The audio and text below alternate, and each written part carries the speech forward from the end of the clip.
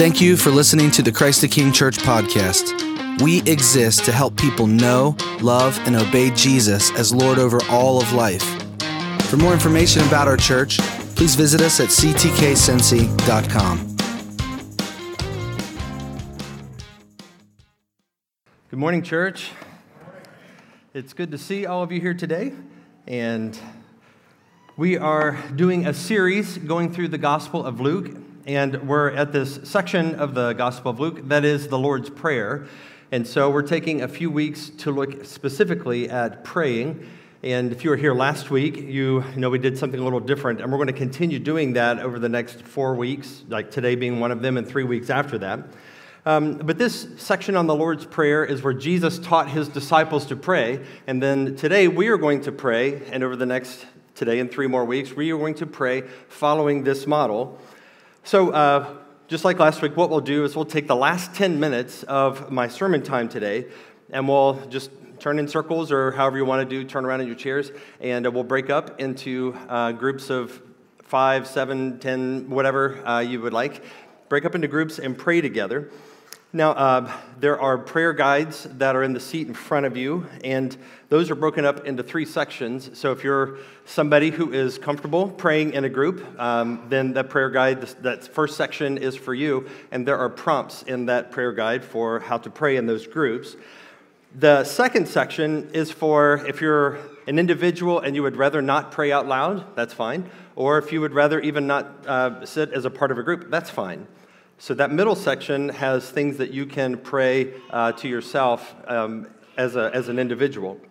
And then the third section is indicates it's for non-Christians. And if you're not a Christian or if you're just not sure, you're welcome. I'm glad to have you here today. And our desire for you is to be able to know Jesus Christ and to have your sins forgiven and to know what it means to be redeemed and to be a part of the family of God, the people of God. And so that section has some things that you can reflect on during our prayer time. So we want you to be able to participate meaningfully in that way. Nobody's required to pray out loud. So if if you don't want to, if you're a group, if you have an entire group that sits silently for 10 minutes, totally fine. There'll be some house music playing that will kind of not make it sound awkward, so it's totally fine. But we just want to take some time to pray together. One last thing, we have some folks that will be available during that time to pray for anybody who has something that you would like to receive prayer for. So Steve and Bobby Freeburn, they will be up here up front, and Peter Townsend. You can bring Rachel if you like to pray. But we have several individuals that will be up front. So just during that time, feel free to come forward, and they can pray for you however you need. Oh, one last thing. Shout out to our Thursday morning prayer call, which is led by Peter Townsend. So the Thursday morning prayer call, I want to keep hammering this over the next few weeks so you can remember it. Thursday morning, 6:30 to 7:30. It's a wonderful time, and the link to that is on our website. So go to ctkcincy.com, and the link for that is on the website. Okay, so what I want to do now is to begin our time by praying the Lord's Prayer together. If you would, if you're able, stand, and we'll pray this together. This is the traditional version from Matthew's Gospel in the King James. So this is the version that hopefully is most familiar. Let's pray this together. Our Father, which art in heaven, hallowed be thy name. Thy kingdom come, thy will be done in earth as it is in heaven. Give us this day our daily bread, and forgive us our debts as we forgive our debtors. And lead us not into temptation, but deliver us from evil. For thine is the kingdom and the power and the glory forever. Amen. You may be seated. Just like last week, we're going to just break these up into little, tiny little microscopic bits. And we're going to look at it a word at a time. The first phrase, or a phrase at a time. The first phrase is your kingdom. Your kingdom. As I mentioned before, the Lord's Prayer consists of 5 petitions, and these petitions can be thought of as categories of prayer, or buckets that give you a topic that you can fill up with your own prayers. So the second petition where we are today is, your kingdom come, your will be done on earth as it is in heaven. Luke's version just has the first three words, your kingdom come, and he moves on. Matthew's version, he records more of the whole petition. So I want to start with Luke's, and then we'll cover all of Matthew's also. So Jesus tells us to pray for this. Pray for this. Pray, your kingdom come. We're asking God for something. We're asking for his kingdom to come. We're asking God to bring his kingdom reality to us. What does that mean? Not only that, like what is the kingdom? What are we praying for when we're praying for his kingdom to come? You may know that Jesus' favorite preaching theme is the kingdom of God. They talked about the kingdom of God more than anything else. And that's important because there's a story behind those words. The kingdom of God is a reference to the plan of God. It is a story that is the story of God's kingdom. And that's the story of the Bible, a story of God's kingdom that was lost and reclaimed. So it goes like this.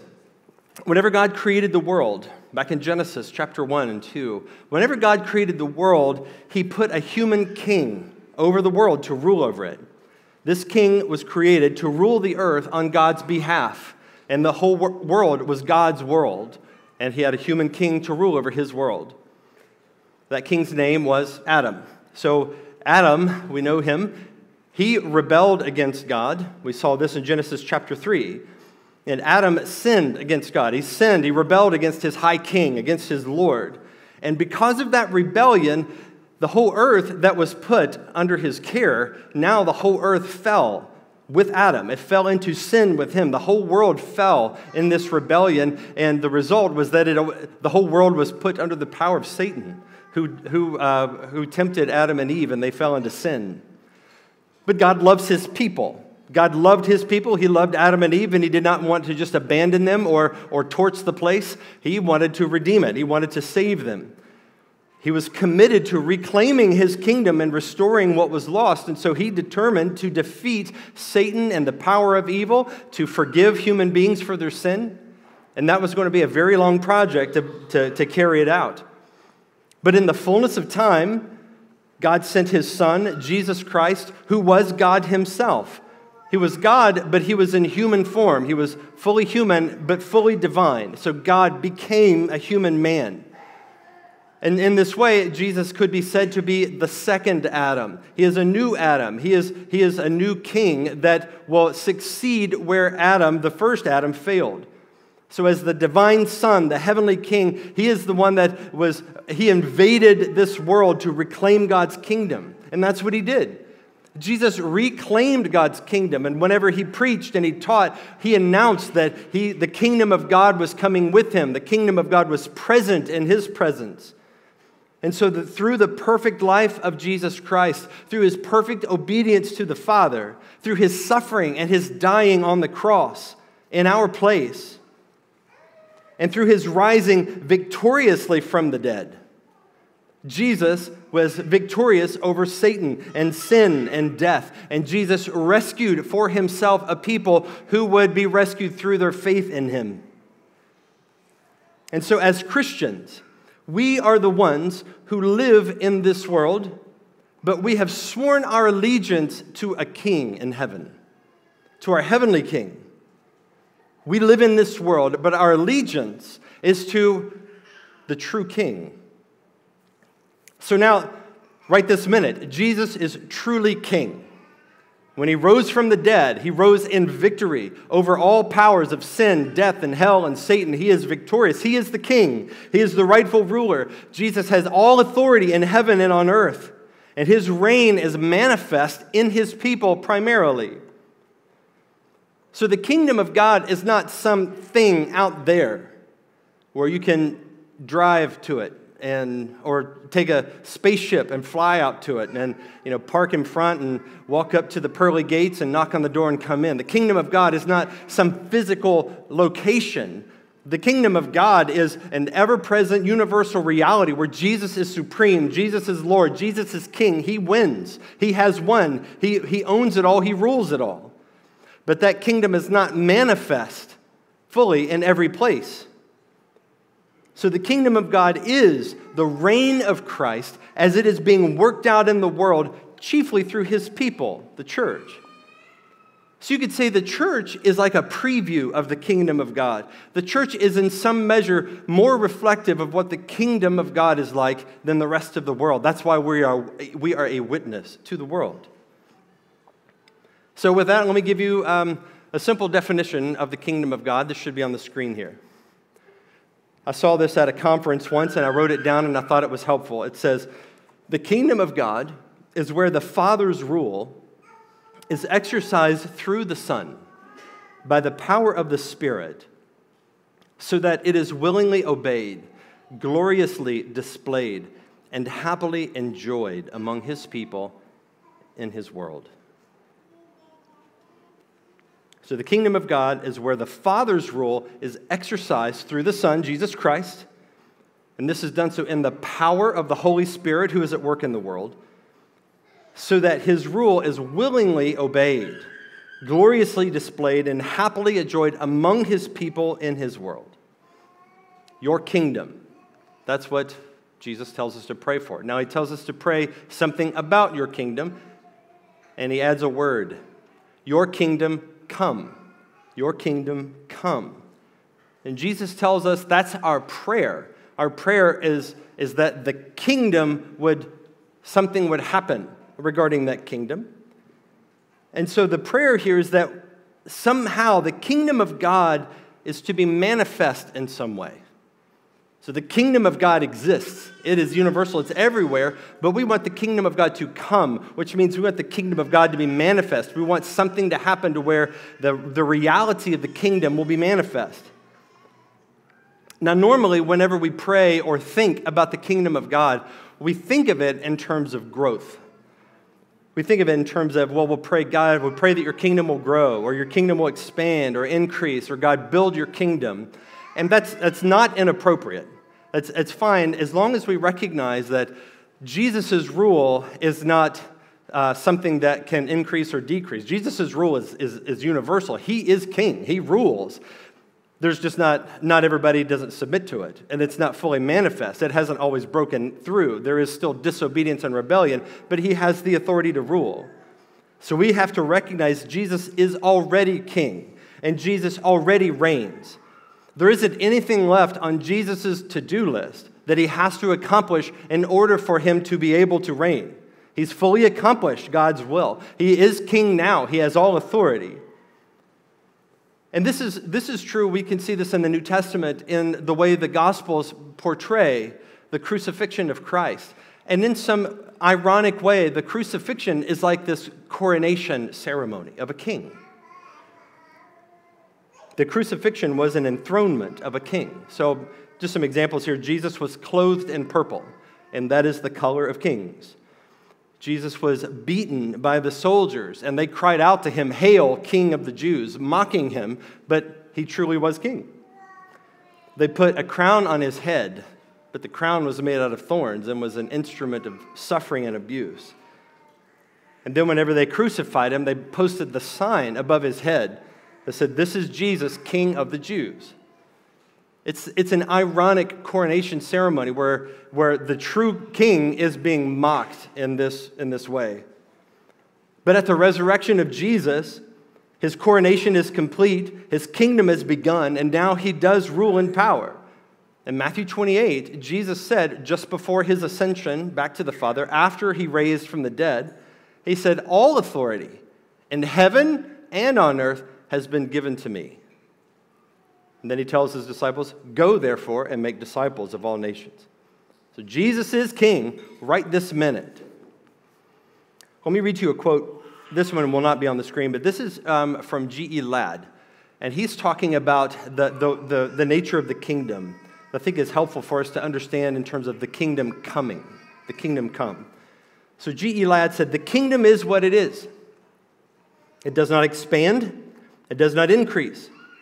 It does not grow, but the kingdom can break in more and more.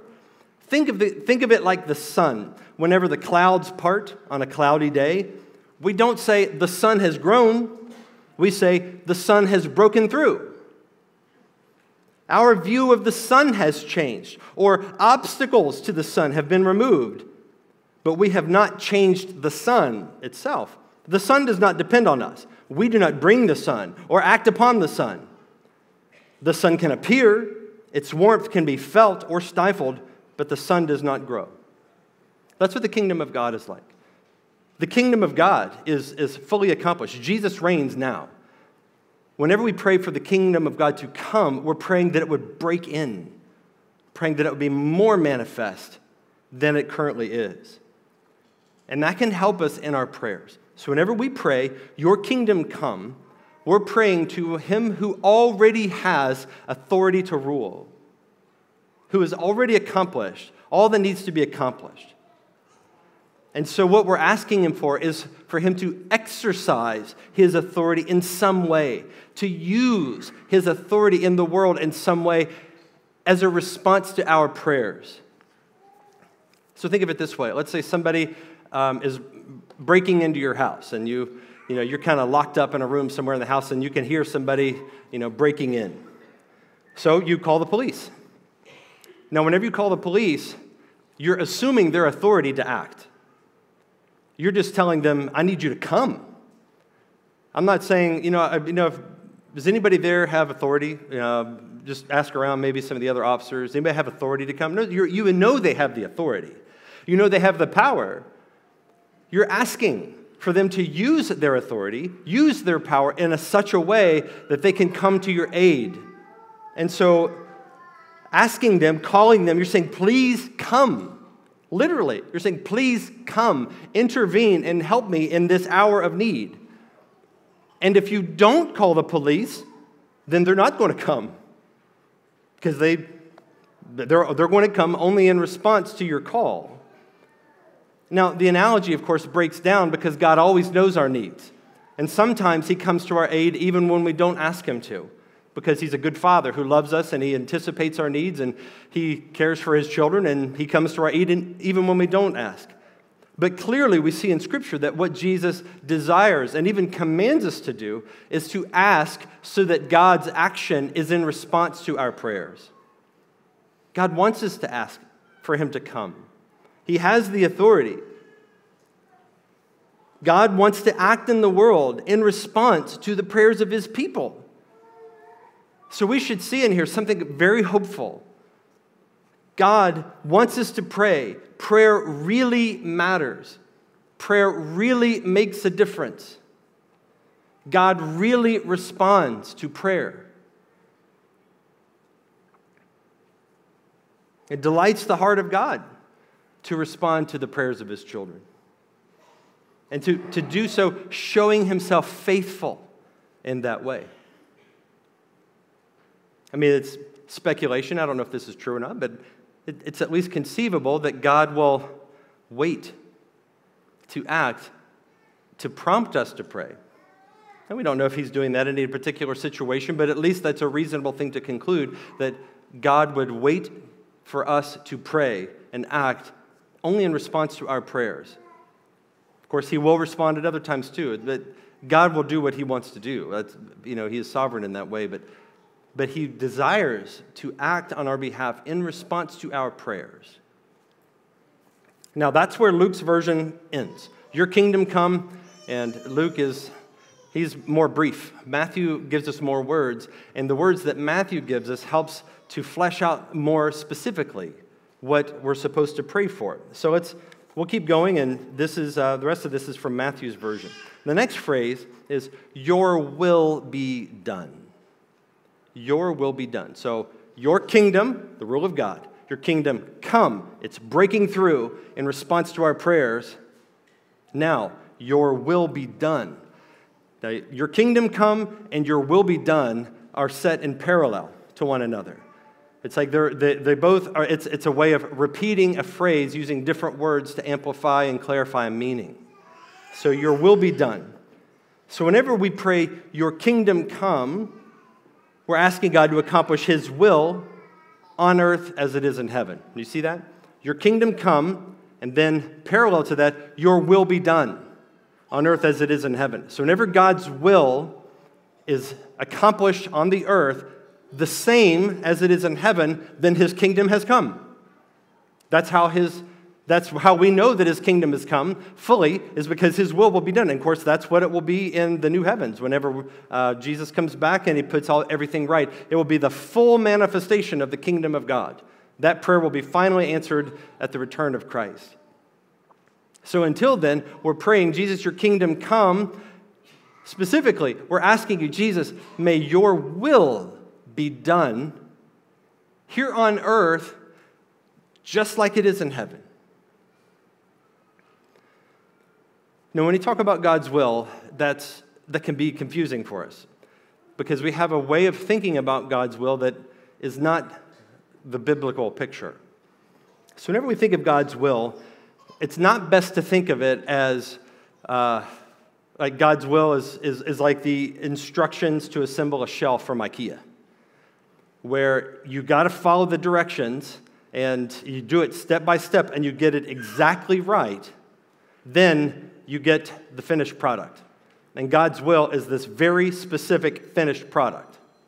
That's not what God's will is, because God's will has a range of possibilities that we can, as free creatures, we can exercise dominion in a number of ways. We're not robots where we just have to know, like another illustration, but like a treasure map. It's like the will of God is like a treasure map where X marks the spot, and if you dig in the wrong hole, then your life is screwed up forever. That's not the way the will of God is. The will of God isn't like trying to get something a particular way, and if we miss it, our life is screwed up. God's will is less about making those correct decisions, and it's more about who you are becoming. The will of God is about the person you are becoming. So let's say you're thinking, Lord, should I ask out this girl or that girl? Lord, which girl is your will for me? Assuming it's one of these. Lord, which of these girls that I'm interested in is your will for me? Show me your will, Lord. Now, let's say both of them are godly women. Both of them walk with Jesus. They're faithful. They want to obey Christ with their life. Either one could be God's will. There isn't a soulmate that God said, that's the one for you, and if you ask out the wrong girl, then your life will be trash. That's not the way it is. That's not the way it works. God's will could be a range of options. So, I'm not meaning to be crass here, but just to be blunt, God's will could include either girl in the way that you treat her, meaning that you don't mistreat her and you don't have sexual sin with her. That's God's will, you're acting according to God's will in the way that you interact with her, whichever one it is. So God's will is not some secret knowledge that you're asking him to download into your brain to show you which way to go. God's will is about being godly. And in the case of a girl that you're interested in, God's will is about being godly towards her, specifically. Now, let me show you this from Scripture. 2 examples. The first one is 1 Thessalonians chapter 4. And 1 Thessalonians, both of them are from this book. 1 Thessalonians chapter 4, verses 3 through 7. Now, I want you to pay attention, close attention to the words. Here we go, verse 3. For this is the will of God. Stop there. This is the will of God. You're about to hear it. You're about to hear God's will for your life. So if you've ever wondered, God, what is your will for my life? I'm about to tell you. Are you ready? You ready to hear God's will? This is the will of God, your sanctification. That's a real fancy word for your holiness, or being a godly man or woman, following Jesus. That's the will of God. But he goes on. He gives us some examples. And this is the one that I referenced earlier, that you abstain from sexual immorality. That's one example of being sanctified. You abstain from sexual immorality. Number 2, that each one of you know how to control his own body in holiness and honor, not in the passion of lust like the Gentiles who do not know God. So the first one is abstain from sexual immorality. The second one is to control your own body in holiness and honor, not the way a non-believer would that does not have those same constraints. You're constrained by your desire to honor Jesus. That's the will of God. The will of God is this desire within you, given you by the Spirit and empowered by the Spirit, to follow Jesus in the way that you live your life. But keep going. Number 3, that no one transgress and wrong his brother in this matter, because the Lord is an avenger in all these things. As we told you beforehand and solemnly warned you, for God has not called us for impurity, but in holiness. Notice just the way, it uses the phrase, the will of God, but notice how the will of God is spoken of. He doesn't say the will of God is for you to discover some secret information. The will of God is how you live. It is a way of being. It is a life of holiness and honoring God. Let me give you another text. This is the next chapter over, and there's 8 more of them, okay? 8 more of them. 1 Thessalonians 5, verse 15. 8 more things that are God's will for you. See that, number 1, no one repays anyone evil for evil. Vengeance, that's not God's will. Number 2, but always seek to do good to one another and to everyone. So one another is other Christians. Everyone is everyone. So do good. It's a life of good works. It's an expression of godliness to where the kingdom of God is breaking in through your life and the way that you treat other people. But that's just number 2. Number 3, rejoice always. That's God's will for you. God, is it my will to rejoice or not rejoice? God's will is for you to rejoice. It's Scripture. Number 4, pray without ceasing. That's God's will for you. I mean, obviously you'll need to sleep, but pray all the time. That's God's will for you. That's number 4. Number 5, give thanks in all circumstances. This is just a list going straight through God's word. Give thanks in all circumstances. So if you're ungrateful, if there's a part of you that feels entitled or envious or jealous, the antidote to that is thanksgiving. Thank God for what you do have rather than being bitter for what you don't have. Give thanks. Here's the phrase. Give thanks in all circumstances, for this is the will of God in Christ Jesus for you. That's where he makes it explicit. But he keeps going. Do not quench the spirit. Do not despise prophecies, but test everything. Hold fast to what is good. Number 8, abstain from every form of evil. All 8 of those items appear in this list that is describing the will of God. These things are in the will of God. And none of those 8 things are about making big decisions. Do you notice that? None of those 8 things are about making some big decision. God, you want me to buy this car or that car? Do you want me to go to this school or that school? Should I stay or should I go? Whatever it is, whatever is on your mind. The will of God is not so much, God, give me the right answer and tell me exactly what to do. The will of God is trusting God and walking by faith and doing so in a way that is a reflection of godly character. Why is this important? Because God's will is for you to trust Him and to walk with Him day by day and to live your life in holiness and obedience. So generally, when we pray, thy will be done in earth as it is in heaven, we're asking God, for ourselves at least, to help us become more and more like Jesus. At least that's where it begins. It begins with yourself. Lord, may your will be done in my life as it is in heaven. But the next phrase shows us that it's not just about us, but there is a prayer that expands this. It's not just for ourselves. So he says, in earth as it is in heaven. So it's not just in my life as it is in heaven. That's just where it begins. But it is in the earth as it is in heaven. Now, think about the scope of what Jesus is calling us to pray for here. Jesus calls us to pray for God's will to be done on earth in such a way that it's that it mirrors the way God's will is done in heaven, where the angels surround the throne of God and they're worshiping Him night and day and they're crying out, "Holy, holy," and it is glorious and perfect. For God's will to be done here on this soil the same way, even to the same extent that it is done in the heavenly realm. So on the earth, that's bigger than our personal lives. That's everything.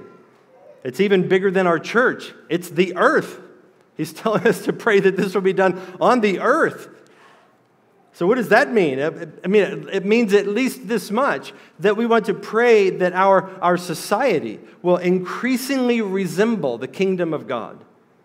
We pray that the rule of God's kingdom and full obedience to God's will, lives of godliness and character, will become more and more universal. It's praying the Great Commission. It's praying for more people to know Jesus and more people to obey Jesus and to live lives that reflect the character of Jesus. I don't think it would be unfair to say that He's inviting us to pray, "Lord, make the world Christian," so that what we experience here will resemble what it's like in heaven. For the kingdom of God to be made more known, for it to break through here on earth. And that's not merely saving people's souls so they can go to heaven someday. We want at least that much. But we want God to make this world so thoroughly Christian that the whole earth is walking in this way. The whole earth is living in a way that is conformed to the character of Christ, just like the angels in heaven. That's what we're praying for. Let me give you a couple scriptures. Well, one scripture broken up into two parts. 1 Timothy 2 talks about a particular way of praying for the world. And this will be in your handout for our prayer a little bit later. This is 1 Timothy 2, verse 1. Paul says, "First of all, then, I urge that supplications, prayers, intercessions, and thanksgivings be made for," and he gives two groups of people. First people is all people, which is all the earth. Second group of people is for kings. So these are rulers, or he says here, those who are all kings and all who are in high positions. So he's talking about people who are tasked with the governance of the world. And there's one outcome. So we have two groups of people, all people, but specifically mentioning those who are in positions of authority. And we're praying for a particular outcome. Here's the outcome.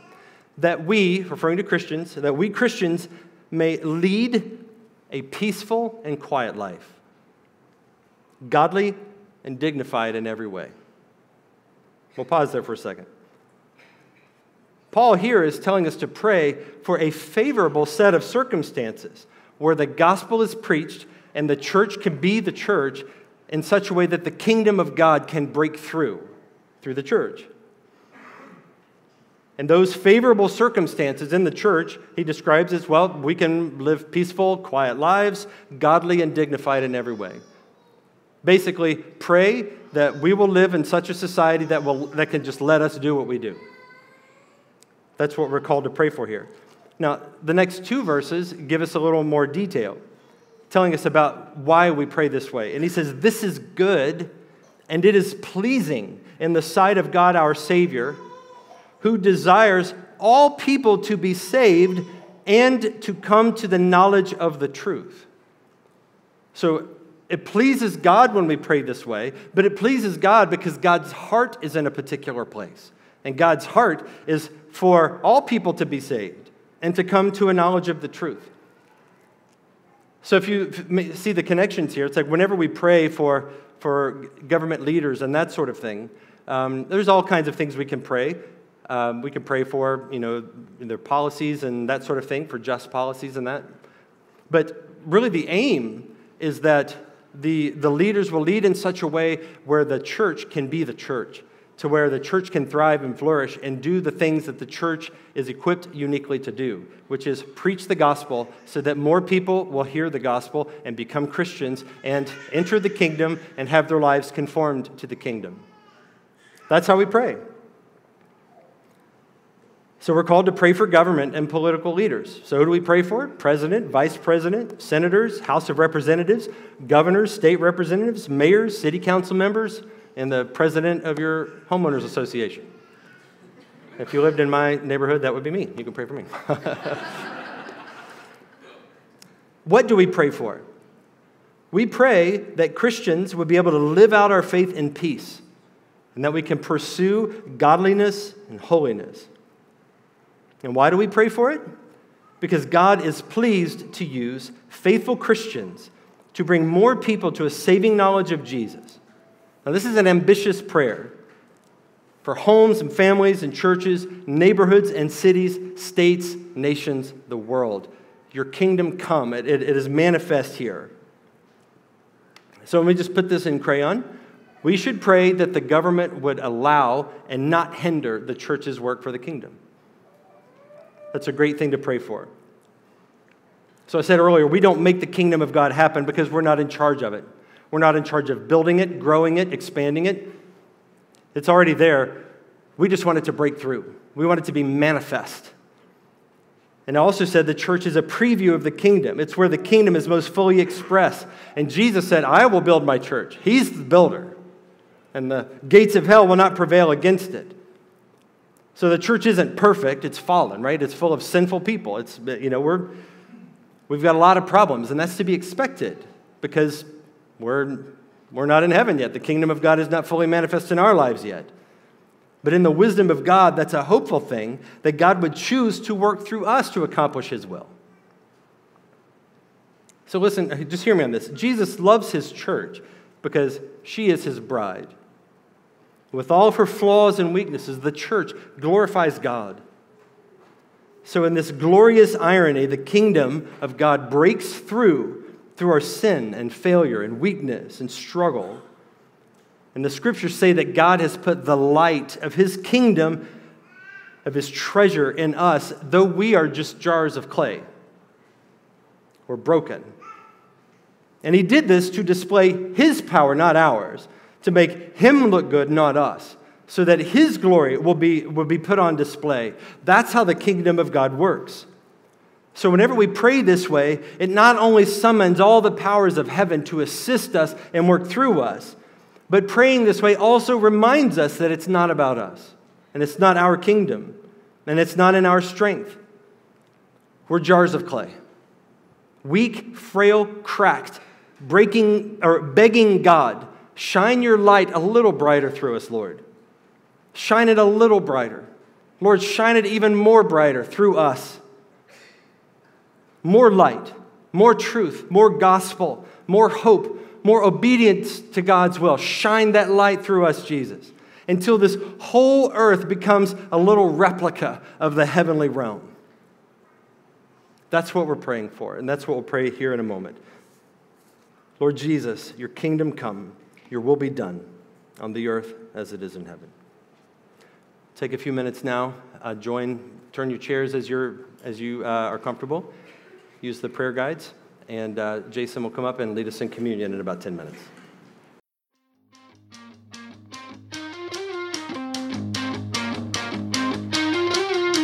We are Christ the King Church. For more information about our church, please visit us at ctkcincy.com.